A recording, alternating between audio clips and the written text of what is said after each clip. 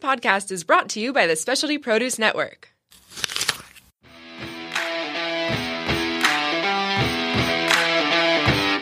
On the Front Burner puts two no-nonsense culinary professionals on air discussing tough industry topics, interviewing fascinating food personalities, and providing penetrating looks at the industry that we love. We don't always agree, and often provide compelling personal insights from a unique combination of life experiences. It's a lively give and take. It's by no means conventional. Elaine owns Sweet Cheeks Baking Company and is a winner of the Food Network's Cupcake Wars and Fabulous Cakes. A seasoned industry professional, she is a cake designer and a certified sommelier. Don is a chef, an award-winning journalist, and a culinary educator. Together we take a not always pretty, sometimes funny, and always entertaining look at the world of food and beverage.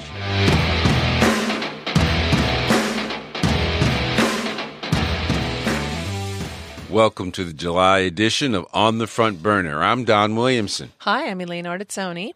Today, we're going to hear from one of San Diego's leading wine judges about the explosion in popularity of local vineyards, wineries, and tasting rooms, and the differences between the three.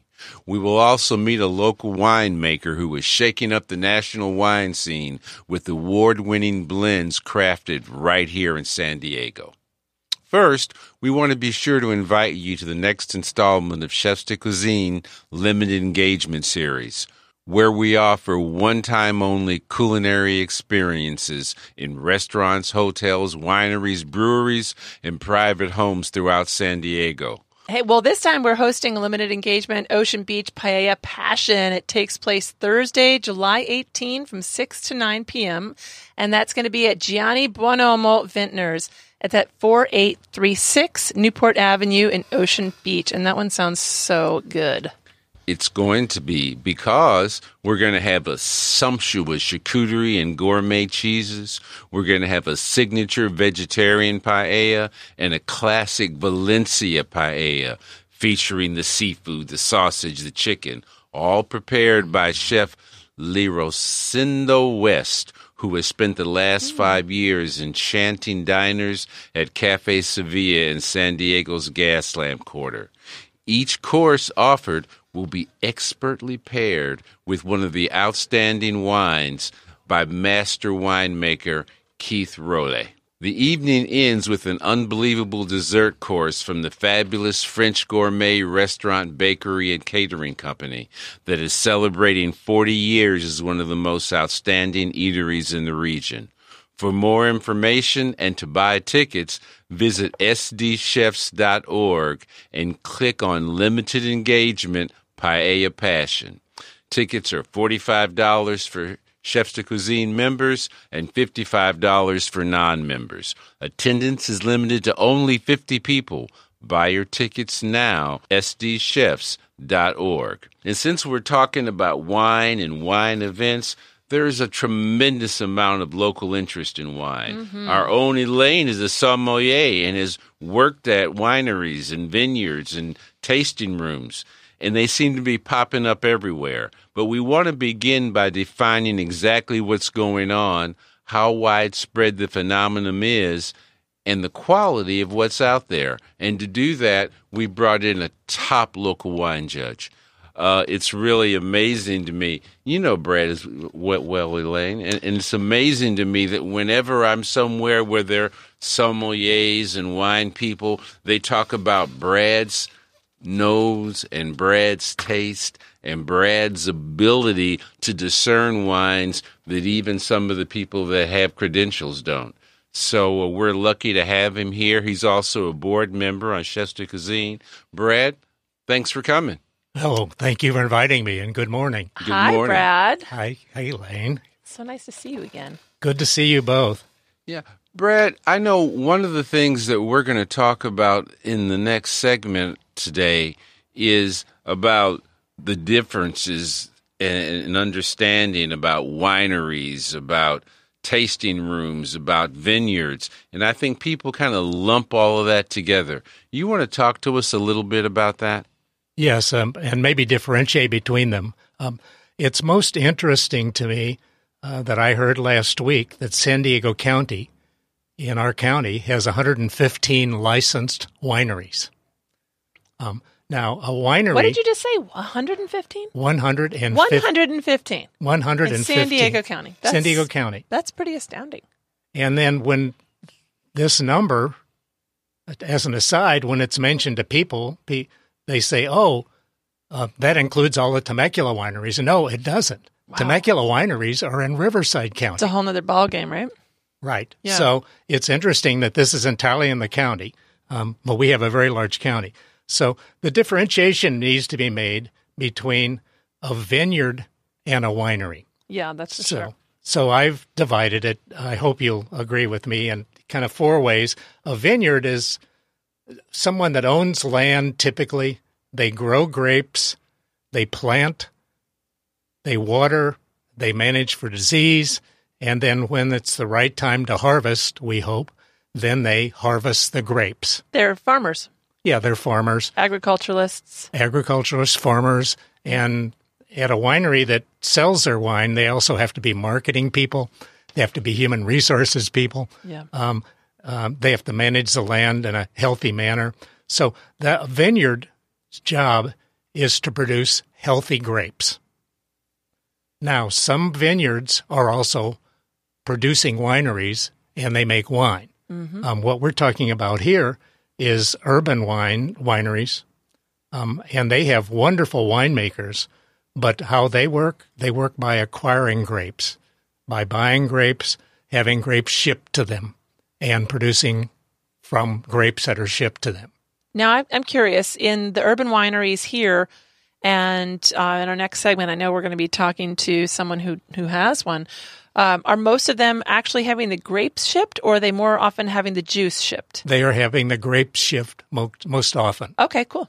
So they're pressing themselves. Yes, and if you go to these wineries, to these urban wineries at the right time of the year, which is in the fall, you can see the picking bins full of grapes, and the grapes are fermenting. Often they'll ferment in a half-ton, three-quarter-ton, or 1-ton picking bins right in the winery. And I remember how fascinated people are that go for a tasting to see a picking bin full of grapes. Well, you know how we all are when we go behind the scenes in anybody's business. It's so cool, and there isn't anything much more magical than going behind the scenes in a winery, I think. So cool. So the grapes that are made at urban wineries don't have to come from anywhere in that area. Is that right? That is correct. They don't. And the urban wineries in San Diego, some bring their grapes up from Baja, and some bring their grapes from San Diego County or Riverside County, and they get them from perhaps the Temecula growers that we know. And then others go far afield. You're going to hear from a winemaker who brings grapes from eastern Washington. I have a question, though. Wouldn't it matter really just how they label? So, I mean, they could be bringing grapes from Chile if they wanted to. They could be bringing grapes from Italy if they wanted to pay the freight, for any of these places. But it's just how they label the bottle at this point, or no? The urbans. Hard to answer that question, but there are home winemaking shops that actually do bring grapes from Chile and do bring grapes from Italy. But those typically, they bring the juice and it's frozen. Oh. Or they bring it in large bladders. The urban wineries want to control quality from beginning, which is the grapes, to the end, which is the wines that they sell. Mm-hmm. So they get the grapes and then they work with them from then on. Great. That's neat. There are growers that have vineyards that produce grapes, but they don't make any wine. They just simply are growers and produce grapes for others.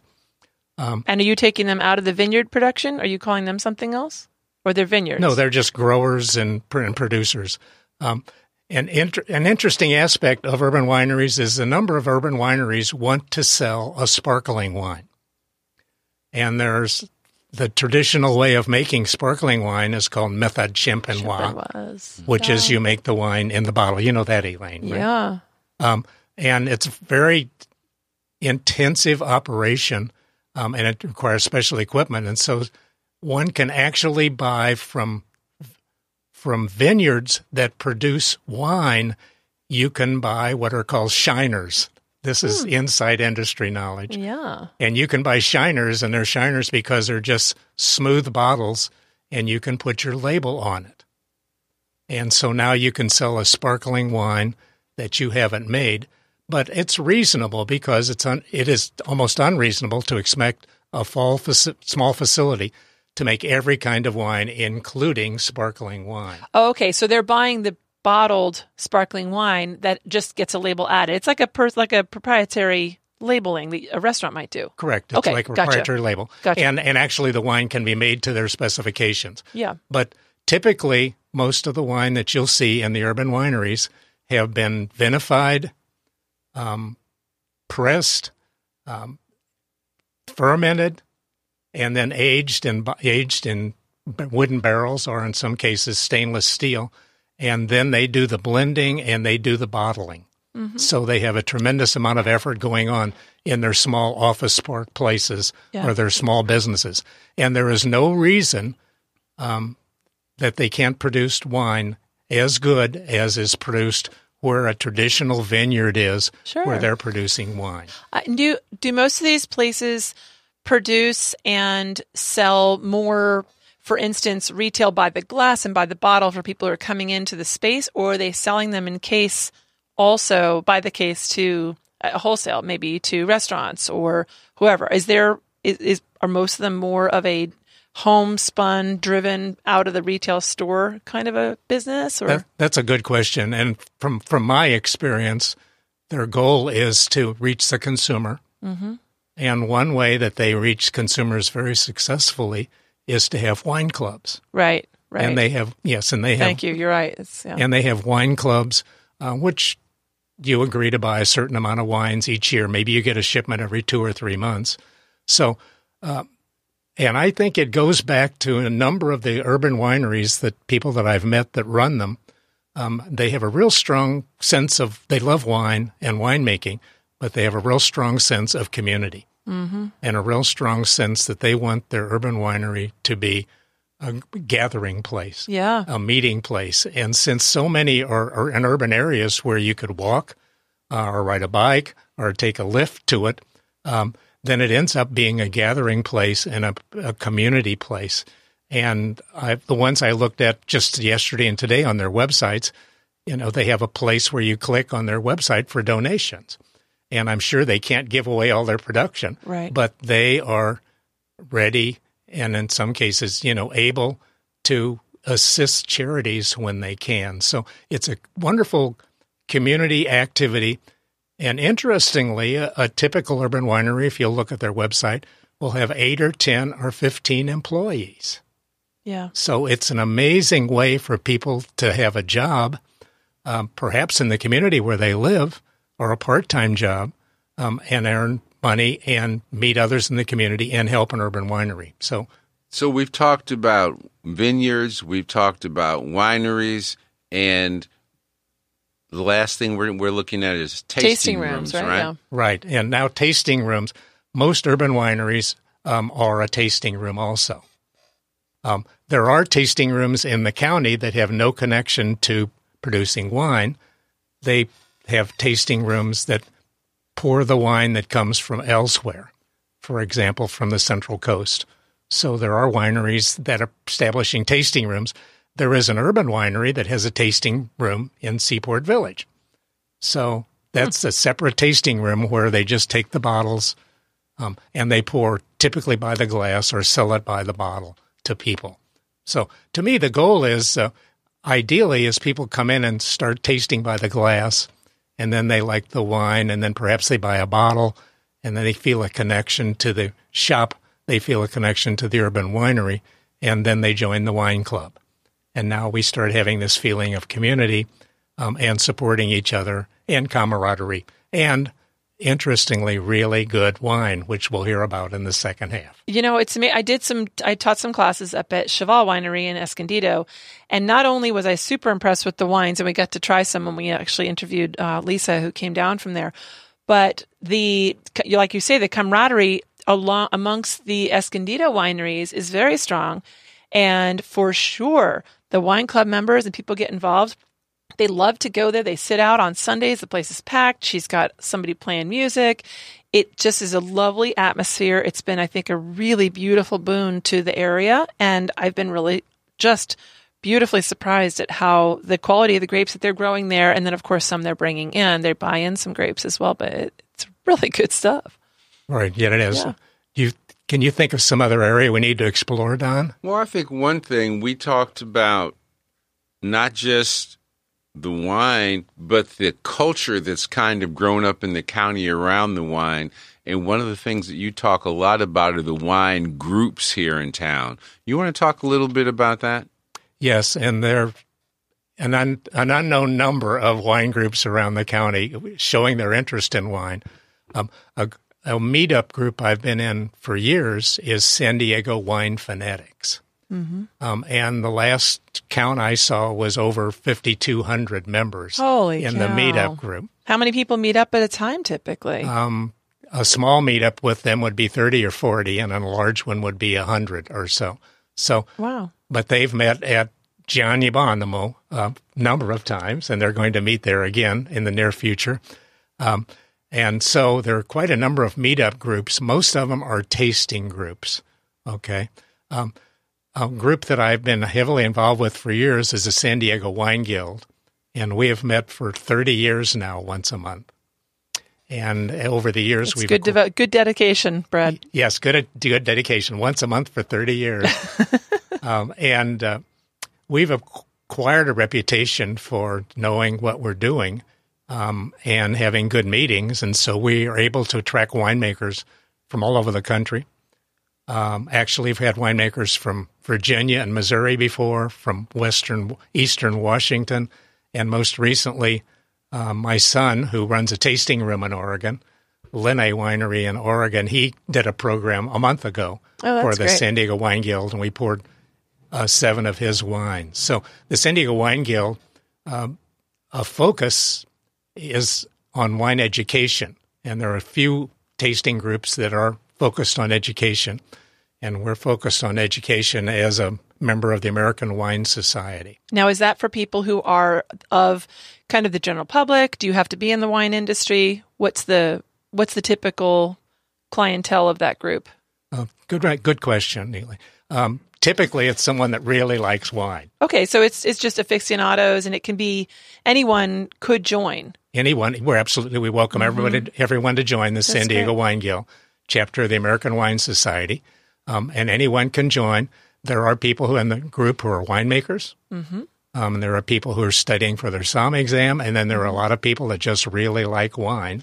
So it's a good mix. Yeah, I've been on the Women's Wine Alliance, which was the Women in Wine years ago, and it changed to Women's Wine Alliance. And I'm looking at you thinking, oh gosh, 30 years of dedication, that's incredible. And now that I think about it, it's been almost 20 years that I've been part of that group. And again, once a month. And but it is more tailored to people in the wine industry, and they have just been kind enough to let me hang on, even though I'm not officially in the wine business anymore. But it is very intense. It's only an hour to an hour and a half. We've had speakers from Firiato in Sicily, Elaine Honig from Napa, and on, people like that. It's often women in the industry who speak, but it's an incredible group for people who are really dedicated to learning and staying in the wine industry, and that's really who it's focused on. So it's great to know of both types of groups, the people who are, I love the fact that you have a group that's available to the average person. Yes, absolutely available, and we welcome people. They can find it on our website. That's www.sandiegowine.guild.org. Great. Another reason that there is a lot of interest in San Diego in wine is that as a result of Robert Whitley's work over the years, and now Rich Cook, there are actually 7 wine competitions held here in the area. Nice. And because to run a wine competition, you need 40, 50, 60, 70 volunteers. Yeah, exactly. So every wine competition has all this many volunteers, and we work on them all year, and we get to know each other and work together. And so these people have started some of their own wine groups, and we're all quite active in the community with wine and really enjoying it and want to support. And so a number of those members support the wineries, urban wineries locally, and then they support the Temecula wineries. Temecula wineries don't really need a lot of help or support. They can get, on a weekend day, 1,500 people in their tasting room. Yeah. Which is just an amazing number because of the tourism there. Right.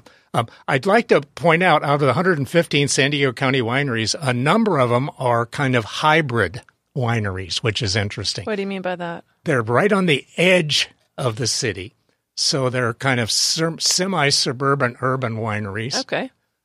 So, for example, what would you say about Bernardo Winery? Right, which is a lovely spot. And where is it? It's sort of, it's in Rancho Bernardo. Right. Yeah, and it's in a very residential little neighborhood there. Right, and it's very residential, and they make wine, and they grow some grapes, but much of what they make comes from elsewhere. But, it's an urban winery, it's a tasting room, it's a restaurant. Oh, they got that fabulous little restaurant, yeah. They do tons of weddings. We've done lots of cakes there. Visitor center. Yeah. So it's really, and then, Orfila is quite well known. I see they've opened another tasting room. They have one in Julian, and now they have one in Oceanside. And it's almost an urban winery because there's a high school across the street, for goodness sakes, and people could walk there.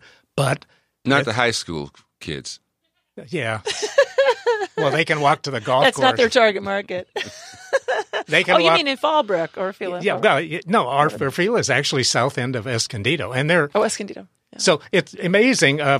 Doing a little research for this podcast, I just typed in Escondido urban wineries, and 30 names came out. There's a lot of stuff going on. Escondido, San Marcos. We talked about this at one of our other shows. It's crazy how much is going on up there. So, when Keith talks later, I'd like him to talk about the San Diego Urban Wineries, but it's actually an organization of 15 wineries and associates. And then there are actually urban wineries that aren't even part of them, which is interesting. And Bernardo Winery is one of them. So it's just there's such a hybrid. There are locations that have a few grapes. There are locations like Orfila that have a lot of grapes. Right. And interestingly, Orfila sells the winery, and Justin Mund is the general manager and winemaker. He is a friend of mine. He sells grapes. For example, his Syrah is sold to a number of San Diego County urban wineries and wineries that have a little bit of grapes, but they don't have really great Syrah grapes or Montepulciano grapes. So he sells to others. So it's a wonderful, I think, cooperative effort that goes around in the county of wineries and urban wineries helping each other. Great. Brad, you want to take just a minute and talk about what you do as a judge? I say you're a judge, and people say, well, what does that mean? You want to just tell us about that? I tell you what people want to know is, how do I become a judge? That sounds like a pretty sweet deal. You two pose hard questions. Well, an answer I often give, I gave to someone yesterday who said, I'd love to do that.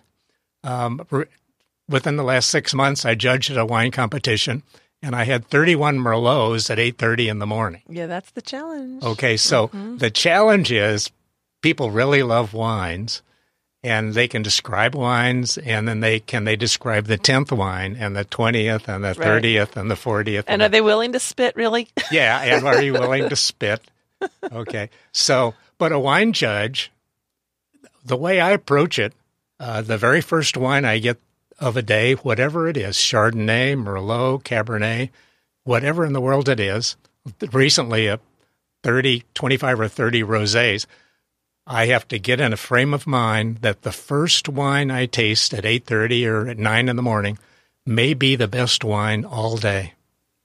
So I fully smell. You have to really swirl the wine and smell it to see all of its wonderful qualities.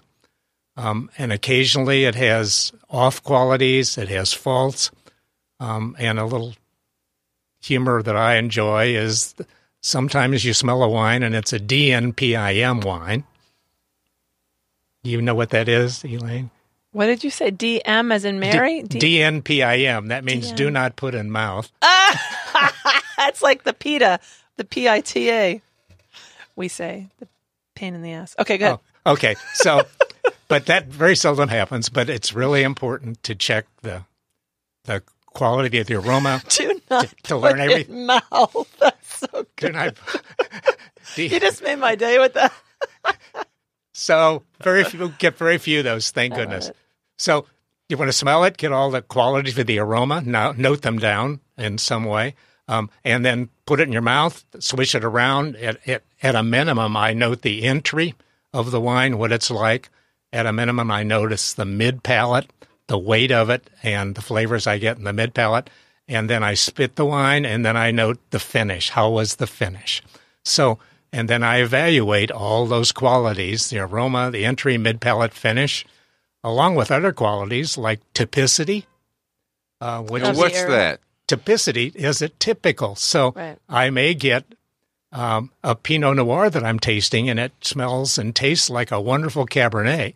It will not get a medal because it ought to taste and smell like a Pinot Noir. Mm-hmm. So it's an interesting aspect that typicity is needed. Now, some of the competitions I judge, even a commercial one, they ask us to write complete notes about the wines.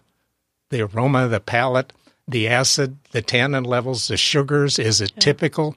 And then the notes are given to winemakers. So those competitions are really, I take them very seriously. Very intense. Yeah, because you have to sign the notes, too.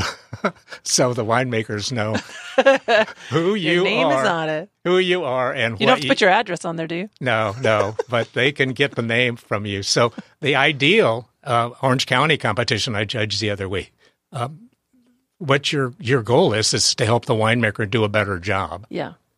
With the wine. So that's the wine competitions I judge where you have to write notes to them. And with those, you'll have to take 4, 5, 6 minutes of wine. If it's a wine competition where you're just giving gold, silver, platinum kind of medals, then you can go through wines pretty quickly, a couple of minutes of wine. But you're still smelling everyone, you're tasting everyone, spitting everyone, and then figuring what medal. And if you feel very strongly you want to give up gold medal and your other people on the panel you're with, typically we're in a panel of 2, 3, 4 people, then you have to be able to justify your review. And perhaps everybody goes back and smells and tastes the wine again to see if they can see what you now see in the wine. I judged last night with a group that I judged with of 8 judges, and we judged a whole group of Cabernet blends. And for the first time I can remember in a long time, all 8 of us voted the exact same way on the same wine. Oh, isn't that interesting? That's so great. Usually there's a divergence of opinion because there's a divergence of preferences. And the diversion usually occurs because different judges have different thresholds of qualities. So, for example, 3 or 4 of us noted a slight sulfur note in a wine, still like a struck match, and 3 or 4 of the judges didn't notice it. Yeah. So judges have different, and you can talk about that, Elaine. Well, every human has a different sensitivity in their nose and palate and everything. Look at all the people who eat places that we couldn't possibly imagine. Like, why are they eating that? And they think it's the most delicious thing, and they can't imagine why I like green smoothies. I mean, I don't know. Everyone has different body, Right. Period. Right. But the problem here is you've got to have some basis where that you can actually Some judge common from. ground, right? Of course. Yes, and that's a good question of Don's because the only way to figure on a short time span if a wine is appropriate, if it's typical of its variety, is to have had a lot of wines. Right. So fortunately, I probably write reviews of 11, 12, 1,300 wines a year. It's a lot. Which is small compared to some people. But I get to see a whole range of wines, and that I think really helps me. A point I would make, it'd be interesting to see if Keith would comment on this, is I have long felt that people can imprint on wineries, just like the old story of the biologist where the new hatched ducks imprinted on the biologist and followed him around. And I think that if people have a good time or with people they love, if they have wine at an urban winery or even at a vineyard in a winery, that they can imprint basically on that wine. And that is now kind of a standard of quality for them because they were so emotionally involved when they first had the wine. That is such a neat thing, a neat concept you just brought up. And I have to say, one of the things I have always known about wine, chefs to some degree as well in restaurants, but with wine, it is so much about the story often. So I know when you can drink wine all you want, but boy, it's like the people who go to an actual winery or vineyard and someone takes the time to talk with them and teach them something. They feel a connection with that winemaker or that owner or that tasting room, whoever it is. But the person who actually takes the time and they feel like they build a little rapport suddenly, and they hear a little bit about the background story of maybe how, or, something about the people who built it up. Instantly, they like that wine better. Right. Instantly. Correct. It's like if you go to a restaurant, you can eat your dinner and leave. Or you can go to a restaurant, the chef comes out and talks to your table. You immediately are going to like that restaurant better. Immediately. It's people like a personal connection. They like familiarity. Okay, wonderful. So I really appreciated getting a chance to talk about urban wineries, and I really appreciate I'm going to hear Keith talk about his And you'll winery. get to talk to him, too, because the last question I wanted to have for you before we wrap this segment up, can we really get good wine made here in San Diego? Or does it have to be Napa or Sonoma or Santa Barbara? Shaw. Yes, we can absolutely get really good wine here in San Diego. Yay. Wine is scored in many publications, including publication I judge for, the California Grapevine. It gets a score up to 100. And a local winery I just saw this week in a national publication at a 91 score, a 92 score, and a 94 score in national publication. Good for them. That's pretty much equivalent to scores that wineries get in Napa, Sonoma, and even from foreign countries. So yes, local wineries can get critically evaluated wine with high scores, and they can get wines that are delicious. And we're going to talk to someone in just a minute who's really making great wines right here in San Diego and winning awards all over the country. For now, I'm Don Williamson. And I'm Elaine Ortizzoni. This was really fun. And we're on the front burner. Thanks, Brett. Thank you all.